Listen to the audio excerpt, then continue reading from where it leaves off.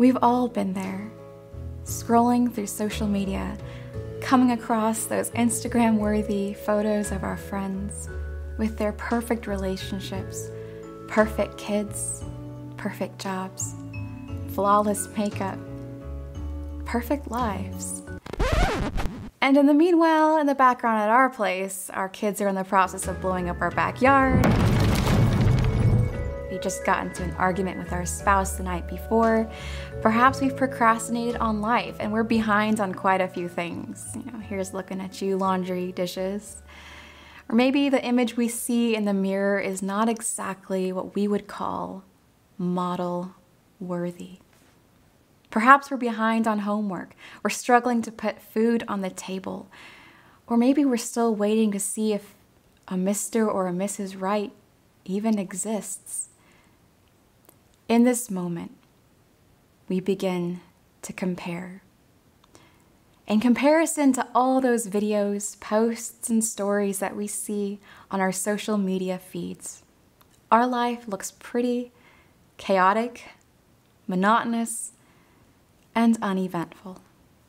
Self-comparison can be a strong influence on human behavior, and because people tend to display the most positive aspects of their lives on social media, it is possible for an individual to believe that their own life compares negatively to what they see presented by others. In some ways, Facebook has become fake book, because we as humans so often only share our good moments. And so the issue then arises that as we're scrolling through our social media pages, we'll see these mountaintop moments shared by our friends while we're currently experiencing a valley. And so we begin to compare our valleys to their mountaintops, not always realizing that maybe they had to walk through valleys to get to those mountaintops, and maybe they're still struggling in areas that we do not see. As humans, we tend to define worth by what we see as worthy. And oftentimes this is affected by what the culture around us sees as worthy, what the culture sees as successful, what the culture sees as beautiful. And as we start to believe what the culture states, we begin to believe the lies that come with that. When you don't match up to this idealized vision of perfection, this box that does not exist, the lies will start to pour in. You are not capable enough. You are not beautiful enough. You are not talented enough. You are not good enough. You're not worthy enough. You are a failure. All of these are lies. But the moment that we give these lies authority and we not just hear them in our mind and rebuke them, but we begin to ponder these lies, we begin to believe these lies and to even repeat them out loud to ourselves, they begin to spread like a cancer, not just mentally, but emotionally, even physically, wreaking havoc in our physical body and also our spiritual walk with our Father. What begins to happen is we find ourselves entrapped in depression, feelings of worthlessness, feelings of failure. We might experience jealousy and bitterness towards those who we've compared ourselves to, even hatred towards them or hatred towards ourselves, perhaps even hatred or anger towards God. Death and life are in the power of the tongue. And what that means is that when you speak something out, there is power in your words. Death or life. When God spoke creation into existence, when He said, "Let there be light," there was light. When He separated the darkness from the light, the different levels of the firmaments, the sky, the heavens, the waters below, He spoke it into existence. When a lie comes to your mind, you have the opportunity to speak that lie into existence, to believe and to give authority to that lie, or to rebuke it like Yeshua did in the wilderness. Even Yeshua had the enemy speak to him as well. Go jump off a cliff. Go turn that stone into bread. But Yeshua rebuked that lie with Scripture, for it is written. So when we give these lies authority in our lives, they can begin to spread like a cancer throughout everything we do, the way we see ourselves, the way we see others, the way we even see God. And it becomes this cancer of comparison. We have the biblical example of Hannah in the Bible, who was one of the wives of the man Elkanah. Now Hannah was barren. She could not have children. The other wife, on the other hand, could. Now this was an example where Hannah could have allowed jealousy, bitterness, even hatred grow in her heart, this cancer of comparison and feeling of worthlessness destroy her. But instead, while we don't see every dark moment that Hannah went through, she made a choice and she did something radical.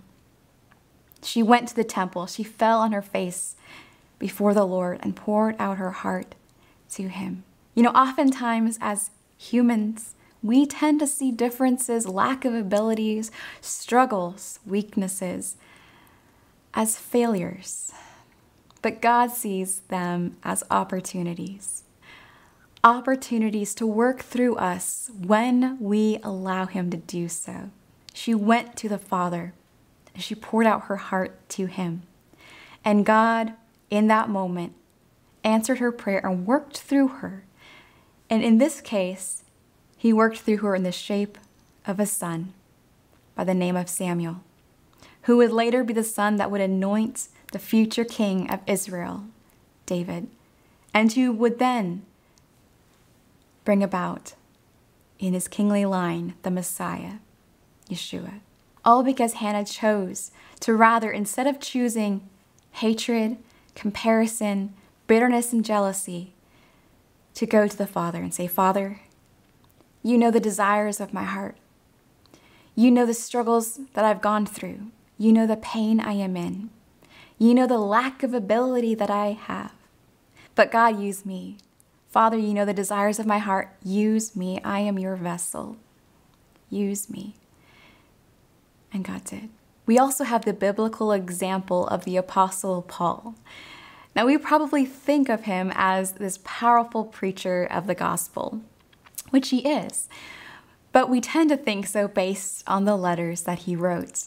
In actuality, it seems that his personal appearance and his speaking skills could be defined differently. In 2 Corinthians 10:10, he is described by others as such. But his bodily presence is weak, and his speech is of no account. Paul could have compared himself to others and said, you know what, I'm not good enough to do this, to go out and preach the gospel. We don't know what the scripture means when it says his bodily appearance was weak and his speech was of no account. But it could be that he was not the strongest orator, the most charismatic speaker, and his personal physical appearance could have been normal, right? And those weaknesses, right, could have been enough that Paul looked to others and then looked at himself and said, I'm not good enough. I can't preach this thing. But of course, we know Paul did not do that. Paul said, you know what? Okay, so maybe I have this thing, but who cares?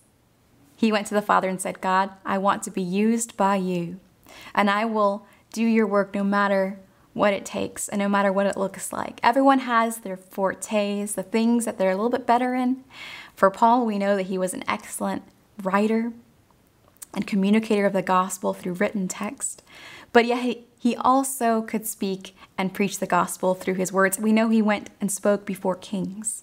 We all have our weaknesses, but it's time that we start being like Paul and say, so what?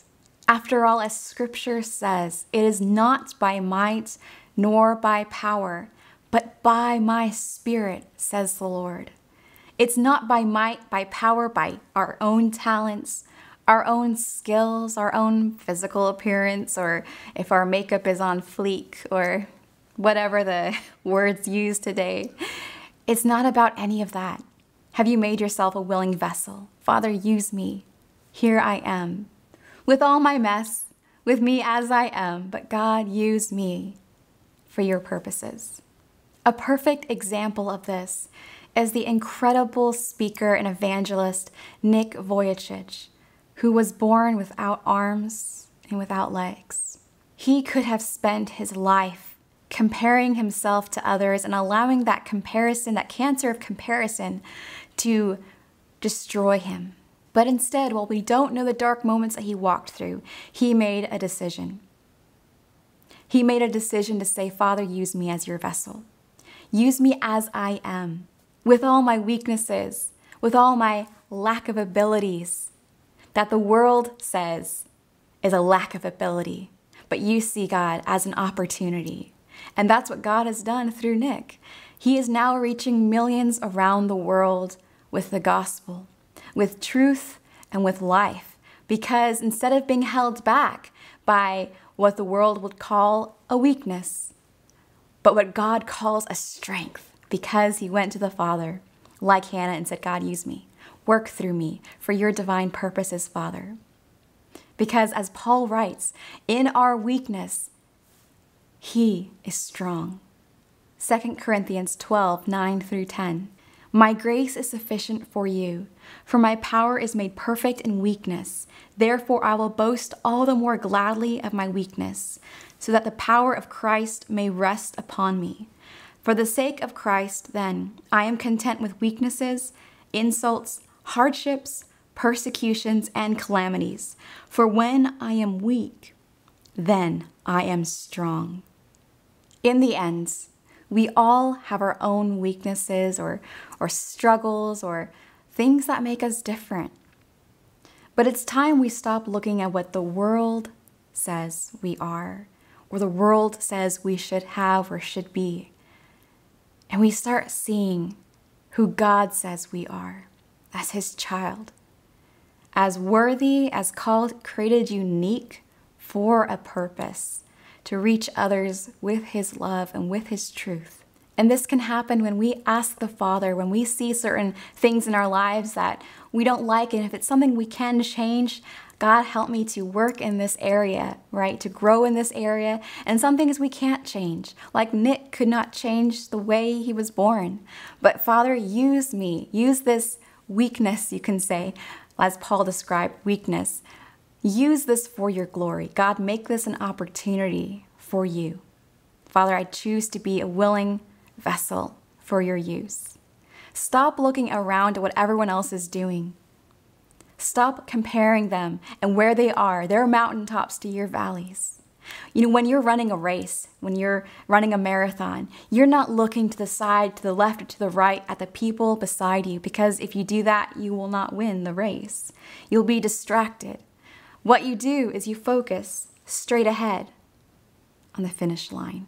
You focus on the goal of why you're running that race. And as Paul describes, the goal is Yeshua. Run towards Yeshua. Focus only on him. Earlier today, I took a step out onto our back porch, which overlooks like a forest, lots of trees. And as I was just there praying, standing outside with the breeze blowing, a little bit of rain falling, a light sprinkle, just looking at the trees, I heard the Father's voice speak to me that in many ways we are like trees. We're like that forest in my backyard. There are trees of different heights, different sizes, different purposes, and different callings. The tall, magnificent pine trees, but then also the short, squatty, humble fruit trees, the apple trees. There will be people who will attain different heights than we might ever reach in our life, and that's okay.